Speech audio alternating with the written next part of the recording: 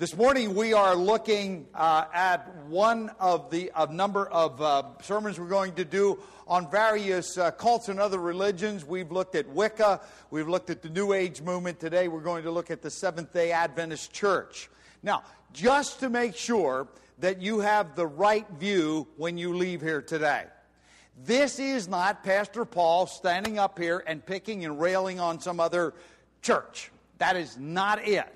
Do I agree with him? No, I do not. That is not the purpose. When I was a youth leader many years ago, I found out that if you tell teenagers, oh, we're going to study doctrine, they kind of roll their eyes, go half asleep. So what I determined a long time ago, and I did it about every 3 years when I was a youth leader, I would teach a series of lessons to youth group on cults. And I did it for a very sneaky purpose. They didn't even catch it. They didn't need to know. Because here's what happens. Most of us simply don't know what we believe. We know a little bit. We know we've trusted Christ. We know the Bible is the Word of God. But if somebody asks us a question about doctrine, we don't know. But doctrine can be somewhat tedious. It can be a little boring at times. And so what I would do is teach a cult. So we would get an outline of what somebody else believes. And then I would say, okay, now they teach this. Do you believe that? And if you don't believe that, how do you know? How would you answer them? And what we would actually do is it was a sneaky way of teaching doctrine. Now, I've already let you in on the secret, because to me, that is the most important thing. You will not live confidently, nor will you minister confidently unless you first know what you believe. So rule number one, purpose number one for these sermons is so that you know what you believe about Jesus Christ, about the Bible, about the Christian life. But also, if you're going to minister confidently, it also helps if you know what other people believe. You get an idea where they're coming from. And so if you know where someone is coming from, you won't spend a lot of time on things that are side issues that really don't matter. For example, with the Seventh-day Adventist Church, to their plus, to their credit is what I'm looking for. To their credit, compared to most Protestant churches today, they're conservative.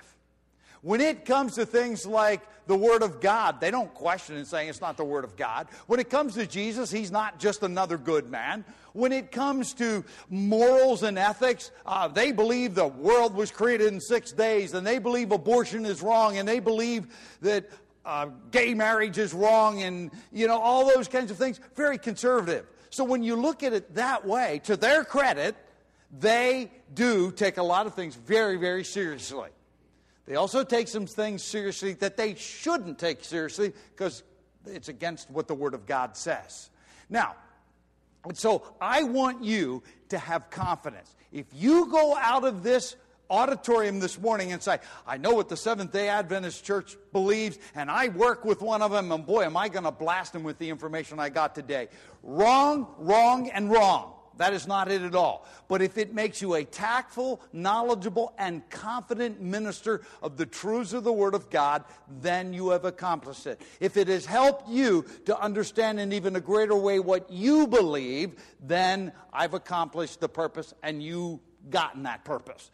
Now, Seventh-day Adventist Church, notice in their name, Seventh Day. Let me ask a question. Answer out loud, please. The Sabbath is which day of the week? Saturday. Thank you. I grew up in a church, and many of you probably did too, that we worship on the Sabbath day, Sunday. Absolutely, totally wrong and false and unbiblical. Sabbath day has always been the seventh day of the week, the day of rest. It has never been the first day of the week. In fact is, the Seventh-day Adventist Church, one of their big gripes is they say one of the popes back in the Dark Ages someplace switched the Sabbath day from Saturday to Sunday, and that was heretical, and so they have a big gripe about that. Well, they're right. I agree with them. The Sabbath day is Saturday. We do not worship on Saturday. That's not true. God tells us we're to worship every day. But we celebrate not the Sabbath, the end of the week, the day of rest. We celebrate the day of resurrection. So that's why we meet Sunday. By the way, I don't care if we meet Saturday or Friday or Wednesday. It doesn't matter. Because we're to worship Him at all times. But we celebrate the first day of the week because we celebrate a finished work. We're not celebrating the old law, which did have the Sabbath day as a day of rest. But we're not there. And so they are seventh day, and indeed they are not meeting to worship this morning. They met yesterday morning. And Adventists, they believe Christ is coming back. Guess what? So do I. Now, if you look at their eschatology, which is their future things, last days, you will find out that they do not believe what I teach. Not even close. But they do believe that Christ is coming back. So they have it right in their name. And I wrote underneath there, remember the Sabbath, because that is the big thing. And I put a little quote there, so near yet so far away. Because in so many ways, they do believe the Bible. And yet in other ways, they don't. Let's look at a little bit of history, and we'll do this rather quickly. William Miller started out as a Baptist. And he was the one that was sort of the forerunner of the Seventh-day Adventist Church. He was not a part of the Seventh-day Adventist Church. But William Miller got a little off track for a while. And he made a prediction. He predicted that between March 21st of 1943 and March 21st of 1944, Christ would return. Guess what? It came and it didn't happen. And he goes up a little bit like Harold Camping a few months ago where he predicted the world's going to end and all that. Okay, a little bit on that direction.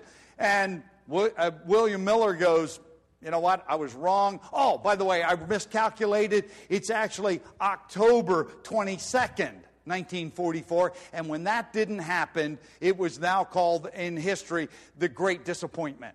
Because he was disillusioned along with a whole lot of other people that gathered together with him awaiting the return of Christ. It didn't happen. That's a false prophet. To his credit, he was wrong about this whole thing. But to his credit, he goes, I'm done with it. I was wrong. I was delusioned and he was wrong. I want nothing more to do with it.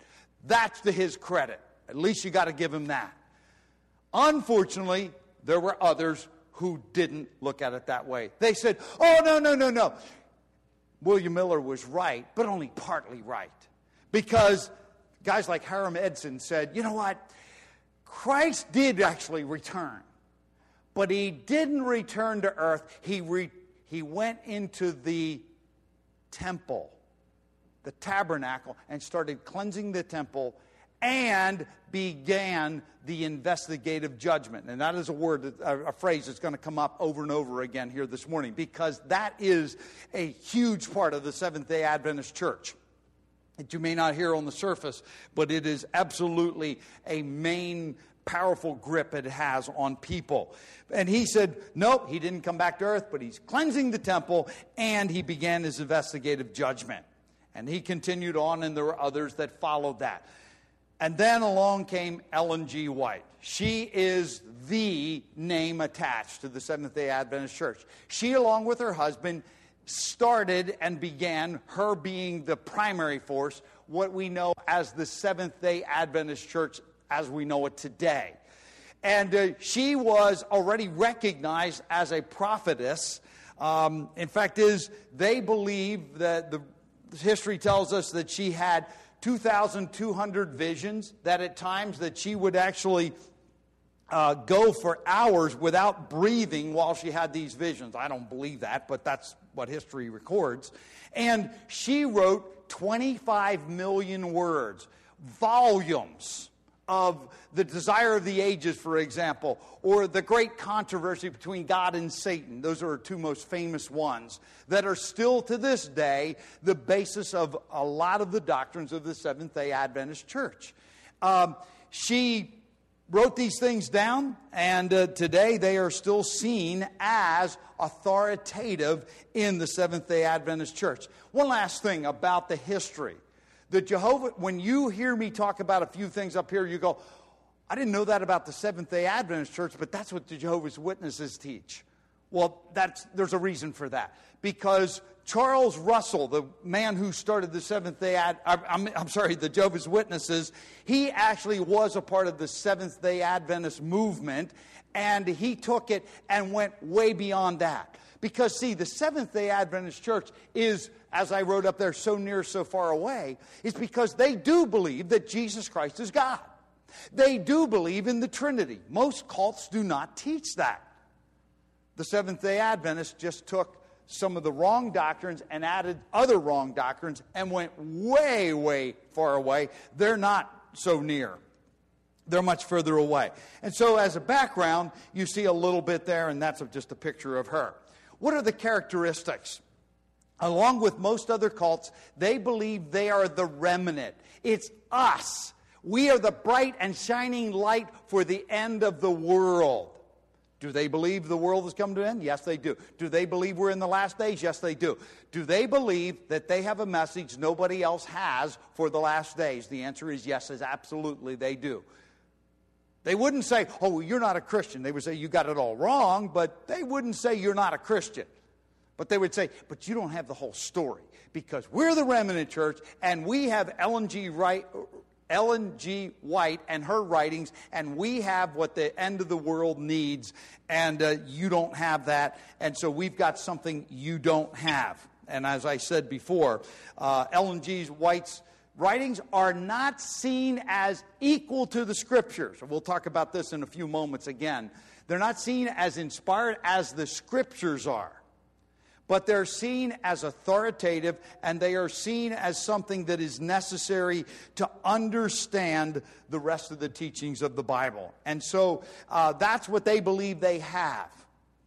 We know what the Word of God says, that it is God-breathed and profitable for teaching, reproof, for correction, for training in righteousness, that the person of God, the man of God, may be adequate, equipped for every good work. The Scriptures themselves teach us that the Bible is the final authority.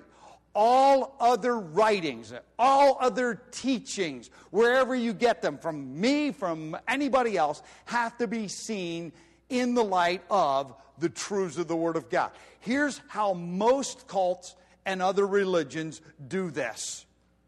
Even a lot of other religions, even the ones that are non-Christian, give some due to the Word of God. But here's how it always goes, is they take their teachings, writings, whatever they happen to be, and they look at the Bible like this. And so they look at the Bible through the lens, through the scope, through the hue of their own teachings. And so if the Bible contradicts, they say, well, this one takes precedence. I don't care if you read Ellen G. White's writings. I'll get that out one of these times. Okay.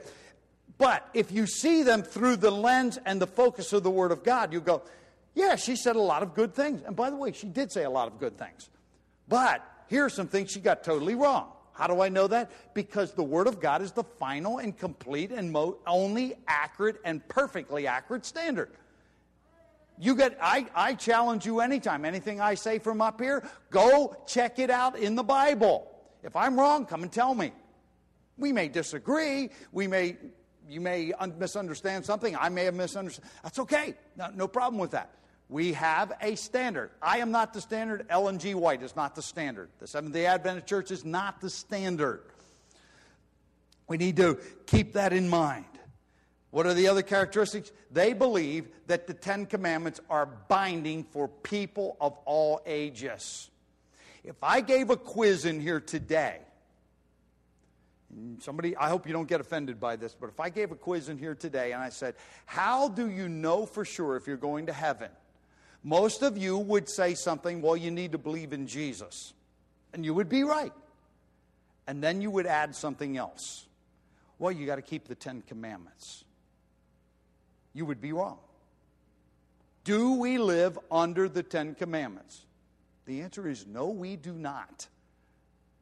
We would not teach that, but a lot of people still believe that. They believe it's Jesus plus something else. The Seventh-day Adventist Church absolutely teaches it's Jesus plus something else. That's where the investigative judgment comes in, and we'll get back to that, as I said before. But part of that is keeping the Ten Commandments, and very specifically, the fourth commandment. Remember the Sabbath day to keep it holy. They also, about 35% of Seventh-day Adventists are convinced that you need to be a vegetarian. The fact is, I've been there and I've read their books where they literally teach that if you eat meat, it messes with your head and you can't think spiritually straight. I'm serious about that. That's what some of their evangelists teach. And they also believe in tithing and a whole lot of other things that come from the Old Testament. By the way, some of you, if I ask you if tithing is a New Testament principle, you say yes, and you would be wrong on that one. I challenge you to show me in the Scripture. The New Testament principle is proportionate giving from an unreserved heart, which is a whole lot more than tithing. In fact, by the time we're done here, you will realize that trying to keep the law of any sort is way, way, way too low of a standard. Our standard is hugely above the law. They believe that what you are doing this morning, sitting here worshiping on a Sunday morning, is not just wrong because you should be on the Sabbath day, but they believe it's literally the mark of the beast. It's not 666 or some other thing. It is Sunday observance or Sunday worship. And they literally believe that. In fact is, they wouldn't say you're not a Christian, but they say you're going to get rejected because you're worshiping on the wrong day and you have the mark of the beast. And I'm not exaggerating that. That's what they teach. They do believe in the return of Christ, and one thing that they desperately want people to believe is that they are just like any other denomination. Now, I think that's pretty stupid because most of the denominations have gone so far downhill. I want nothing to do with them because their morals and ethics and teachings and theology and everything is just so messed up. I wouldn't want much to do with it. And they want to be seen as a mainline denomination. And they do literally, and I've seen this personally and firsthand because I've worked with people in the Seventh-day Adventist Church in the past. I have seen they have a public display of what they believe, and then once you become a part of it, you don't get the rest of this until you're initiated is not the right word, but until you're a part of it. I've been to their meetings, and I listened to 30 hours of their tapes one time. I was painting a house and listened to 30 hours of their tape because I was working with some people that were in the Seventh-day Adventist Church, and they gave me the tapes. And I said, okay, I'll listen to them. I'll tell you how it worked. I could preach the first half of almost every tape. It was biblical as could be. It was straightforward. It was bottom line, fundamental stuff. No problem with it. And then about halfway through, because they actually teach, and I'll get back to this again, they teach that you're saved by grace through faith. And after you're saved, now your justification is based on your sanctification. They just turn it right upside down and say, okay, you got justified right with God by faith, but now you have to keep your justification by being sanctified, which means keeping the Ten Commandments and a whole bunch of other rules and regulations and worshiping on Saturday and all that kind of stuff. That's how it operates. And I saw it over and over and over and over again. That's what they actually teach. But they do want to be seen as a regular church. And I believe very strongly, and there are others who are experts who don't see it the way I do, but I believe I can show you very easily what the Word of God says and why it doesn't compare. So let's look at some of the doctrinal problems. The first one you always look at is, what is their final authority? I don't care if it's me, I don't care if it's you, I don't care if it's the SDA, I don't care who it is. What is the final authority? Is it the Bible and only the Bible, or is something added to it? By the way, there's nothing wrong with teaching and preaching and all those things. My job, or any other teacher or preacher, is simply to help you to understand what the Scripture says. Not to add from it, or add to it, or take from it. Just to help you understand it. Hopefully I've done additional study and research and things like that can put it all together and make it all make good, solid sense so you can apply it to your life. That's our job as preachers and teachers and other educators in Christian things. But when you add to the Bible and what they believe as the remnant church, they have some information for the end of the age that no other church has, and that is the person of Ellen G. White and her writings. And just to point out, you'll see there's a little 18 up there. That's not a mistake. You're going to see that on a number of my slides because, and if you want to check any of this stuff out, it's real easy to do. Go on your computer, type in SDA, punch it, go to their official website, and I believe they have 28 items that are sort of the standard items that they believe. Some of them are about the Trinity. That one, I could sign on that one. And about the who Jesus Christ is, I could sign on that one. Lots of them, I could agree with them 100%. But then you get to like 18, and this is just a part of that. I don't have space to put the whole thing up. But they believe in the gift of prophecy. Well, here's what that comes out to. It is the identifying mark of the remnant church. So I'm not making these terms up. But they say that gift of prophecy is the identifying mark of the remnant church. And that person that is that identity is Ellen G. White. She is the Lord's messenger. Her writings are a continuing and authoritative source of truth. Notice, it is not simply authoritative, so maybe that was in the past, but a continuing. That means that if you are going to be who God wants you to be, you have to, at minimum, consider her teachings. And I'll guarantee you, and just like any other denomination or any other cult, there are the conservative and liberals. If you get to the ones that are really, really conservative, they put her writings pretty much equal with Scripture. On the other side, they just say, well, it's authoritative, but it's not inspired. But some will actually say that indeed, and I just have quotes from some of their teachers, her writings contain inspired counsel, for example.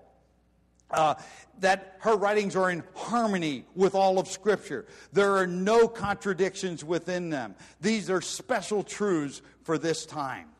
And so you have to have it. And it is indeed authoritative and continues on.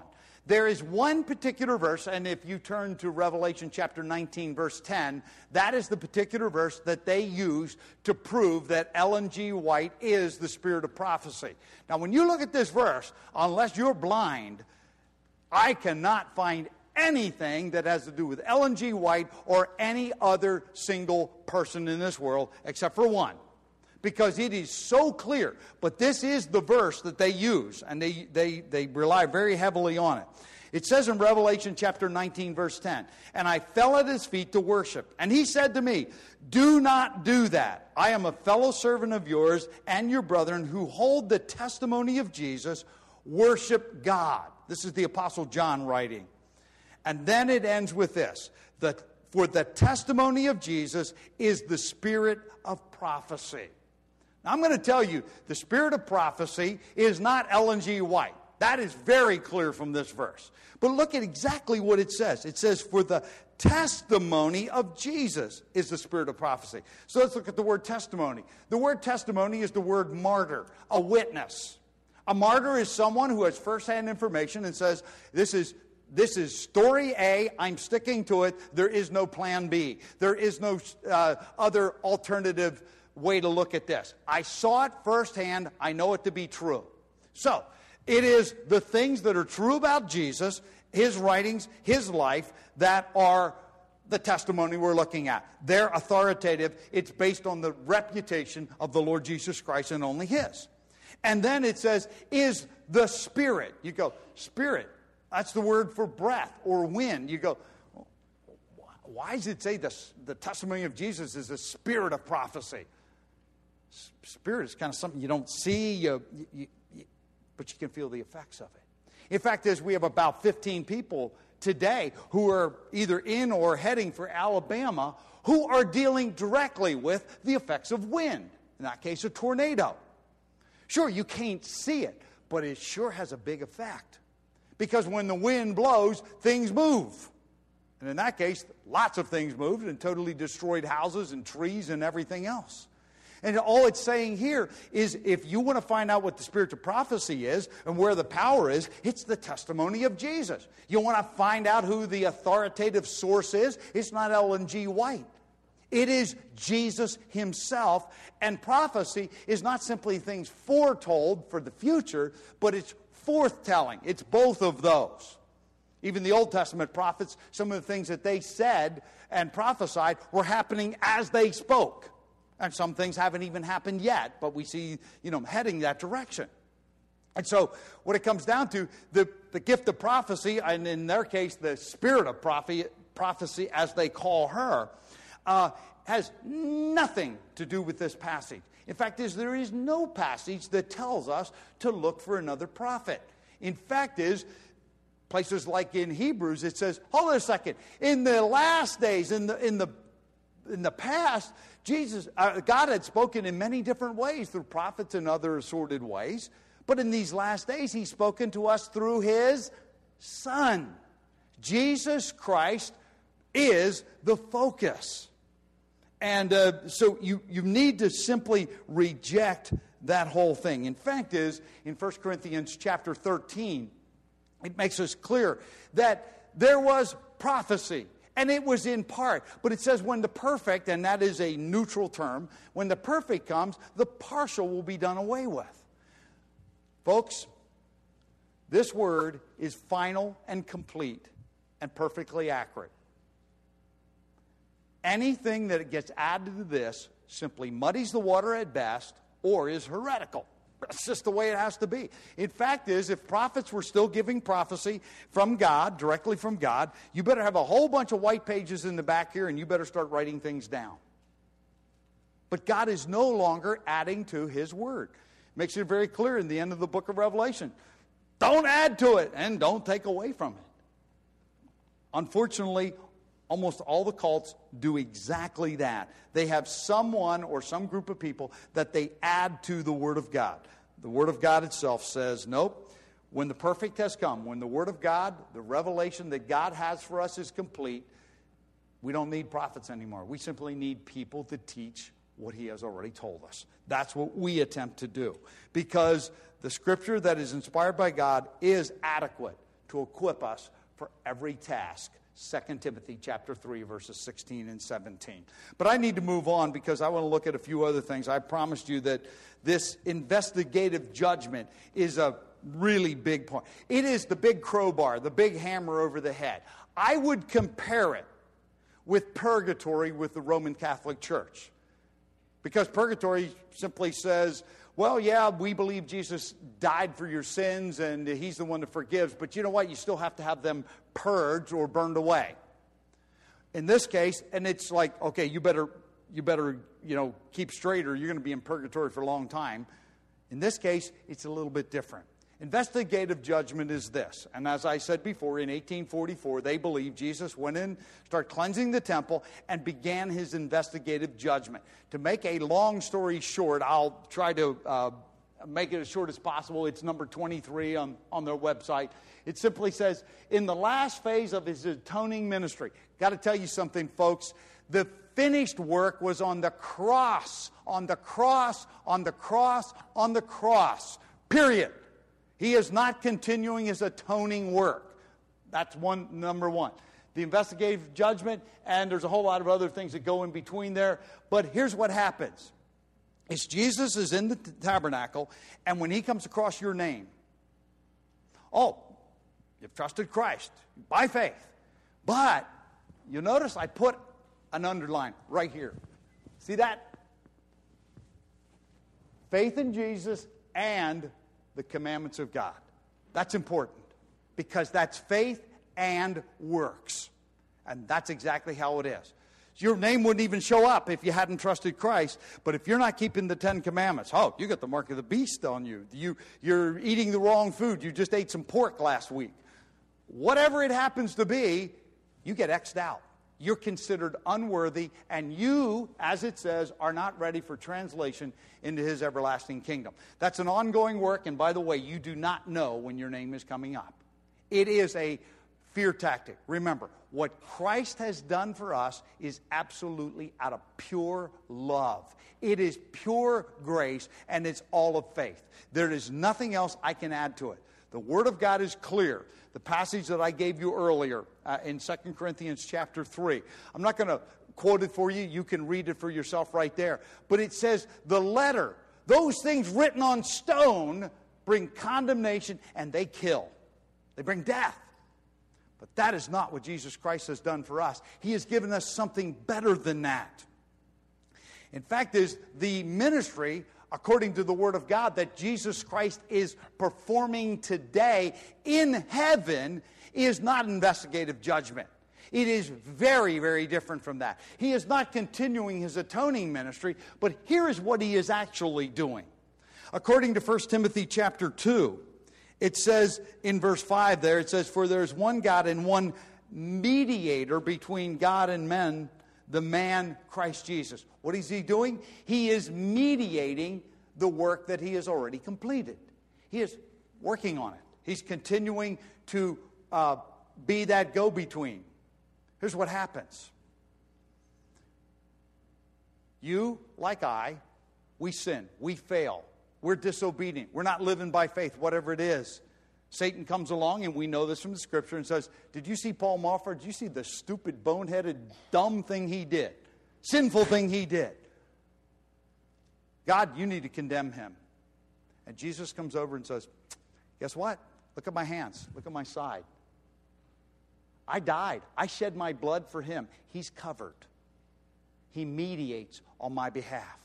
But it doesn't stop there, because when you go to 1 John chapter 2, it says that if anyone sins, we have an advocate with the Father. He's advocating on our behalf. The word advocate is a counselor, or we would say a lawyer, an attorney. He's our attorney, representing our case. What's our case? We've trusted Christ. See, this is all by faith, not faith and keeping some commandments, whatever they happen to be. It is, he is representing me before God the Father. But it doesn't stop there. In Hebrews chapter 7, it says, in verse 24, it says that he is able to save forever those who draw near to God through him, since he always lives to make intercession for them. Notice, he and only he is the one that's able to save us forever. It's not faith in Jesus Christ plus keeping some commandments. We'll talk about the commandments here in a moment. But it's none of those things. It is the death, burial, and resurrection of the Lord Jesus Christ, and very specifically his death and shedding of his blood for our sins that saves us forever. Investigative judgment says, if you don't toe the line, you can lose your salvation. Now, lots of people teach a version of that. Almost every denomination teaches some version of that. Only when you believe exactly what God says, when it says Jesus Christ said it was finished, it is finished. There's nothing else that can be done. You see, when I trust Christ as my Savior, when you trust Christ your Savior, it's not just he adds something temporary to you that you can lose again. But it makes it clear that he adds to us, credits to our account, the righteousness of God. We are born again. We become children of God. There's a total, complete transformation in our lives. Something we never had, never could have, never could keep on our own. He gave to me. It's added to my life. That's what Jesus Christ has done. Any system, I don't care what the name happens to be on it, any system that says that there's something you can do to add to your salvation or to keep your salvation, and in their case it's to keep your salvation, is wrong. Because what do you add to the perfect righteousness of God? You add nothing. You simply live it out, which is what the book of James tells us to do. Live out your faith by your works. But it's not work to keep saved. It's not work to get saved. It's work because I am saved. That's what Jesus Christ has done for us. In fact, is in Hebrews chapter 1, verse verse 3 and 4, it says, when he had made purification of sins, he sat down at the right hand of the Majesty on high, having become a much better than the angels, as he inherited a more excellent name than they. These are aorist tense. It means they were once and done. It is finished. He sat down. Remember, in the tabernacle are no seats, no benches, no place to sit down, no place to relax. Why? Because the work was never done. There was a continual sacrifice. But when Jesus Christ finished his work, he sat down because guess what? Everything was taken care of. Are we to live in the light of that and to live holy lives? Absolutely. We'll get to that in a moment. But the investigative judgment is simply a fear tactic. He loves us, and that is why we serve him. Not because of fear, not because we might get judged. And by the way, just a side issue, do we have a judgment for those that have trusted Christ? The answer is yes, we do. Absolutely do. You have to answer for the deeds you've done in your body. You can find it in 2 Corinthians chapter 5, and also 1 Corinthians chapter 3, you can find that, yes, we do. But it's not a matter of, do I keep my salvation or not? It's a matter of, do I have a reward or loss of reward? Very, very different. But yes, there is a judgment. We do have to give accountability for our lives. They also teach some other things. They teach that man does not have an immortal soul. They teach that God alone is immortal. What they really mean, and it's a theological jumble here, God is eternal. You are not. Why? Why do I say that? God is immortal, by the way, also. But there's a difference between God and you. See, you had a beginning. There was a sperm and an egg that came together at one time, and that was your beginning. You did not exist before that. God did not have a beginning in that way. He is eternal, past, future, present. He is present everywhere all the time. So God is different than we are. But when we were born, when we were conceived, we now have a life that continues on forever. They teach that when you die, and they quote from the book of Ecclesiastes. They like that, and unfortunately that's all ripped out of context, because Ecclesiastes is life under the sun, S-U-N, not S-O-N. And so it's vanity and futility and emptiness and all those kinds of things. And basically, and it does say, they're like a dead dog, and the dead know nothing. Well, that's from a worldly point of view. Not from God's point of view, a worldly point of view. You got to look at the context of these things. And so, indeed, but they take that and say, okay, when you die, you're done. You're in the grave. Spirit, soul, and body. They don't even believe that. But the Word of God is very clear that indeed we are tripart. We have a spirit, we have a soul, and we have a body. The New Testament and the Old Testament both teach that. For example, when Rachel died in Genesis chapter 38, it says, and her spirit departed and she died. I'm sorry, not her spirit, her soul departed and she died. And then the next phrase is, and they buried her. Something already left, and they buried what was left. That's what they do. When I do a funeral, I say, Grandpa isn't here, Grandma isn't here. Their body is here, and we're going to put it in the ground in a short while. But their soul and spirit are already gone. Fact is, in the New Testament, in James chapter 2, it says, as the body without the spirit is dead, so is faith without works. It is possible. We are not just simply one. We are a unit, just like the Trinity, but it can be separated. And that soul and spirit are immortal. Our bodies need the resurrection life, and that's a whole other subject. But the truth is, they teach that we are in an unconscious state between the time we die and the resurrection. All depends which resurrection you're a part of, according to them. And in that state, you really know nothing. They don't like the word soul sleep, but that's really what it is. The soul is gone. It's not resurrection. It has to be recreation. And that's a whole other subject also. I got way too many things to cover here. But the point is this. They don't believe about man what the Bible teaches. And on top of that, there's one other thing. They do not believe in eternal punishment. The Word of God is very clear that there is eternal reward and there is also eternal punishment. In Matthew chapter 25, verse 46, it says, "And these go away into eternal punishment, but the righteous into eternal life." Now, the word eternal is exactly the same word both places. So if there is an eternal life, heaven, for those that have trusted Christ, there is an eternal punishment for those who haven't. They believe in annihilation of the wicked. They take a word from the Scripture that does not mean to go into nothing. It means to utterly destroy. But it doesn't mean to go into nothing. And they say, eventually, all those that haven't trusted Christ, they basically go to nothing. They're annihilated. The Scripture does not teach that. I have to tell you, the Scripture has a real scary teaching. It says if you reject Christ up until the end, you will pay for eternity in torment. In fact, the book of Revelation says that their torment goes on in the lake of fire forever, day and night, forever and ever. We do that in English too, don't we? We want to emphasize something. Their torment goes on day and night forever. That's close enough, right? But God wants to make clear nobody mistakes it. And ever. You know, that's what God says. I didn't make that up. That's what God says. But they teach that the wicked are annihilated. They basically go into non-existence. The Word of God absolutely will have none of that. That is not part of what the Scriptures teach. Now, the last one, and I have about 5 minutes, so this will be really quick.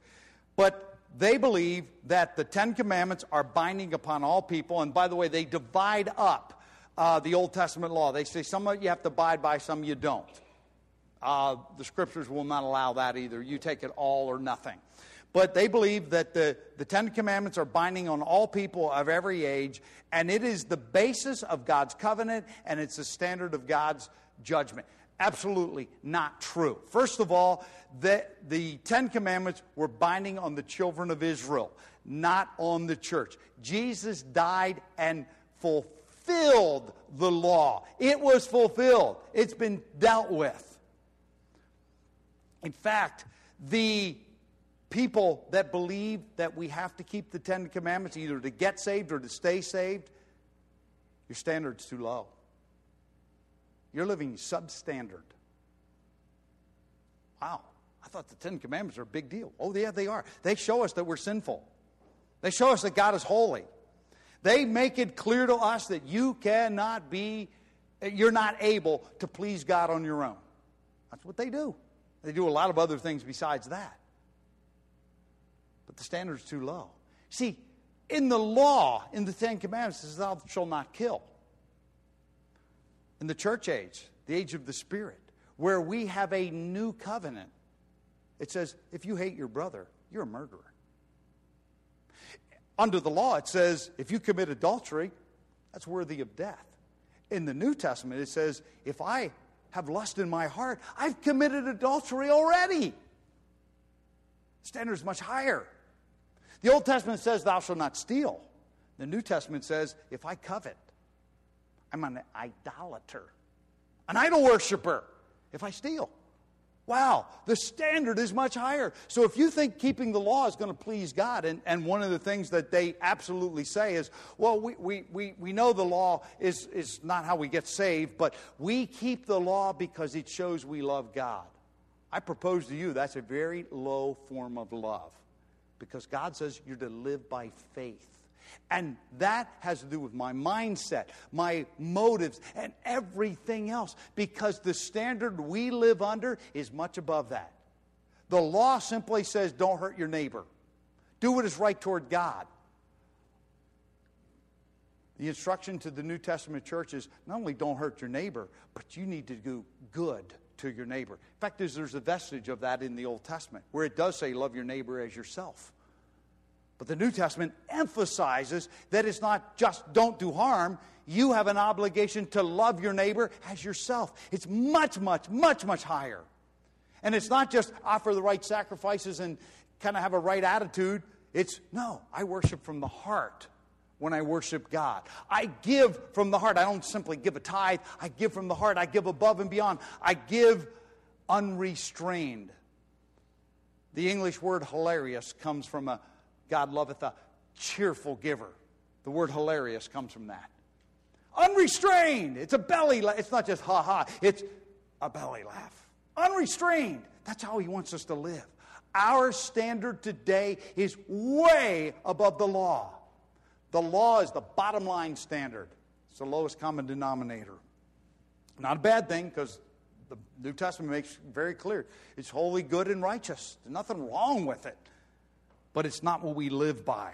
And notice it also, their number 19 says it's the basis of God's covenant. That's not true.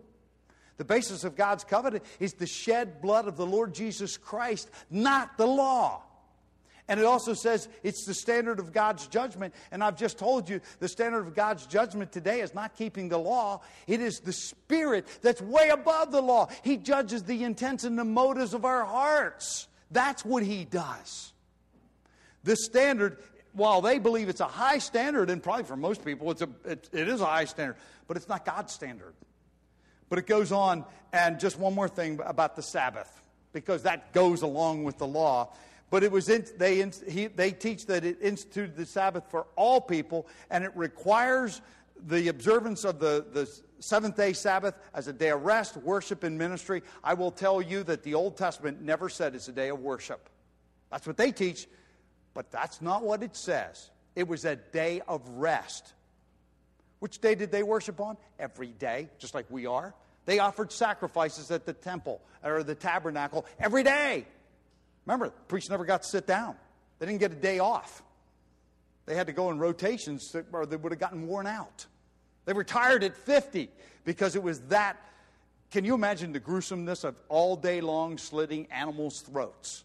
I can't imagine what that looked like. I can't imagine what it did to your head after a while of bringing sinful people to a holy God. I mean, horrible. That's all done. We're not there anymore. But the Sabbath never was for all people. It was assigned to His people, His chosen people, Israel. The Seventh-day Adventist Church believes they are spiritual Israel. Lots of other churches teach that too. Totally wrong, but they teach that.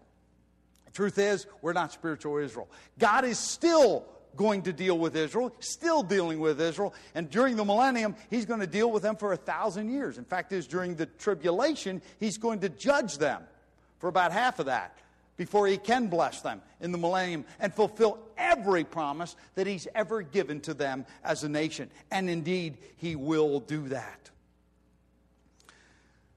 Just to close, one illustration dealing with the law. Many years ago, I was dealing with a couple of couples who had gotten into the Seventh-day Adventist Church, and they started having questions because they were being told some very legalistic things that they didn't understand anymore. And finally, they talked to me. I spent a lot of hours into the long hours of the morning, but I remember sitting down and meeting with two couples. And they said, can we bring our Sunday school teacher with us? And this guy was like 80 years old. He must have been their premier Sunday school teacher because they respected him highly. And I said, sure. You got to understand, I'm a young pastor. I think I know everything. I had done my homework. I had read a lot of Seventh-day Adventist literature and listened to a lot of their tapes by that time. So I kind of knew where they were coming from, and I knew what I believed. And this guy came, and he wouldn't let me talk. He just cut me off and kept talking and talking and talking. And finally, I was kind of getting frustrated. I admit that. In fact, I got so frustrated by the time it was done that night, I just put my head down on the table and said, Lord, I don't know where to go from here, but so you better show me. That was all I knew to do at that point. But he went and made a statement because he was trying to insist that we have to keep the Ten Commandments, and particularly the Sabbath day. He said, Adam and Eve kept the Sabbath. I said, show me in the Bible. Because he had said he believed the Bible. I said, show me in the Bible. And he tried to change the subject. No, he didn't try. He changed the subject. I let him talk for about a minute. I said, hold a second. You didn't, excuse me, but you didn't answer my question. You said Adam and Eve kept the Sabbath, and it was pretty much a commandment that they need to do that. He ignored me again and started on another subject. And I have two other couples here who I don't know what they believe at this point because they were confused. And I'm like, oh, where's this going, man? This is not what I wanted to happen. I wanted truth so they could make good decisions. And I'm like, this looks like an argument. It's a standoff. So once more, I said, hold it a second. I'll talk about those other subjects, but show me in the Bible where Adam and Eve kept the Sabbath. And I didn't know where to go from there. That's when I put my head down. And finally, one of the other guys said, look, he asked you a question, a straightforward question. You made a dogmatic statement. Show us in the Scripture where Adam and Eve kept the commandments. He goes like this. Oh, it's time for me to leave. And I'm not joking. That's the story. You know what? Here's what happened. And I can tell you the only way I know to deal with this, and this is what I want to challenge you. So you end with not Seventh-day Adventist stuff. But what's the challenge to you? Do you really know what you believe about theology? Can you answer someone who needs an answer? If you can't, get in the Bible. You don't have to be a pastor or a Sunday school teacher. Just get in the Bible and study it. That's what I did long before I was a pastor. I'll be perfectly honest. I didn't have devotions. Sometimes I would be on one verse for 2 weeks until I finally got it straight. You know about what I'm talking about, Craig? You know, I had to keep studying because I want to know what it is. That's not just devotion. By the way, I'm not anti-devotions at all. Please have your devotions. But I challenge you, study so that you know, so you can be confident, so you can help someone else who's caught up in whatever, their own thoughts, a cult, whatever it is, so you can help them, so you can be confident. I challenge you in that direction. We need to know what is true, and we need to be able to express it. And I hope that you would have that confidence in yourself. That's what I want you to know as you leave here, that you can have that confidence in what Jesus Christ says. And so you can minister to others with that same confidence that you have in your own life. Let's all stand together as we close in prayer. Father, we've covered a lot of territory, and we've kind of hit the top issues and only the top issues. But Father, I pray that indeed we would have confidence in our spiritual lives so that we would grow and become strong in the faith, strong in the Lord and the power of His might and through His word, that we would be able to use the sword of the Spirit in our own lives first, that we'd have a confident Christian life. But then, Lord, I pray that we would have confidence in ministering to others, not so much because we know what they believe, but because we know what we believe and are able to see what is truth and what is error. That we would be able to show from the Scriptures what you have said and what indeed is the final authority. Lord, help us to live lives that are pleasing to you. Live by grace, by faith, on the finished work of Jesus Christ. And I thank you for it all through Jesus Christ our Lord. Amen. God bless. Go with God.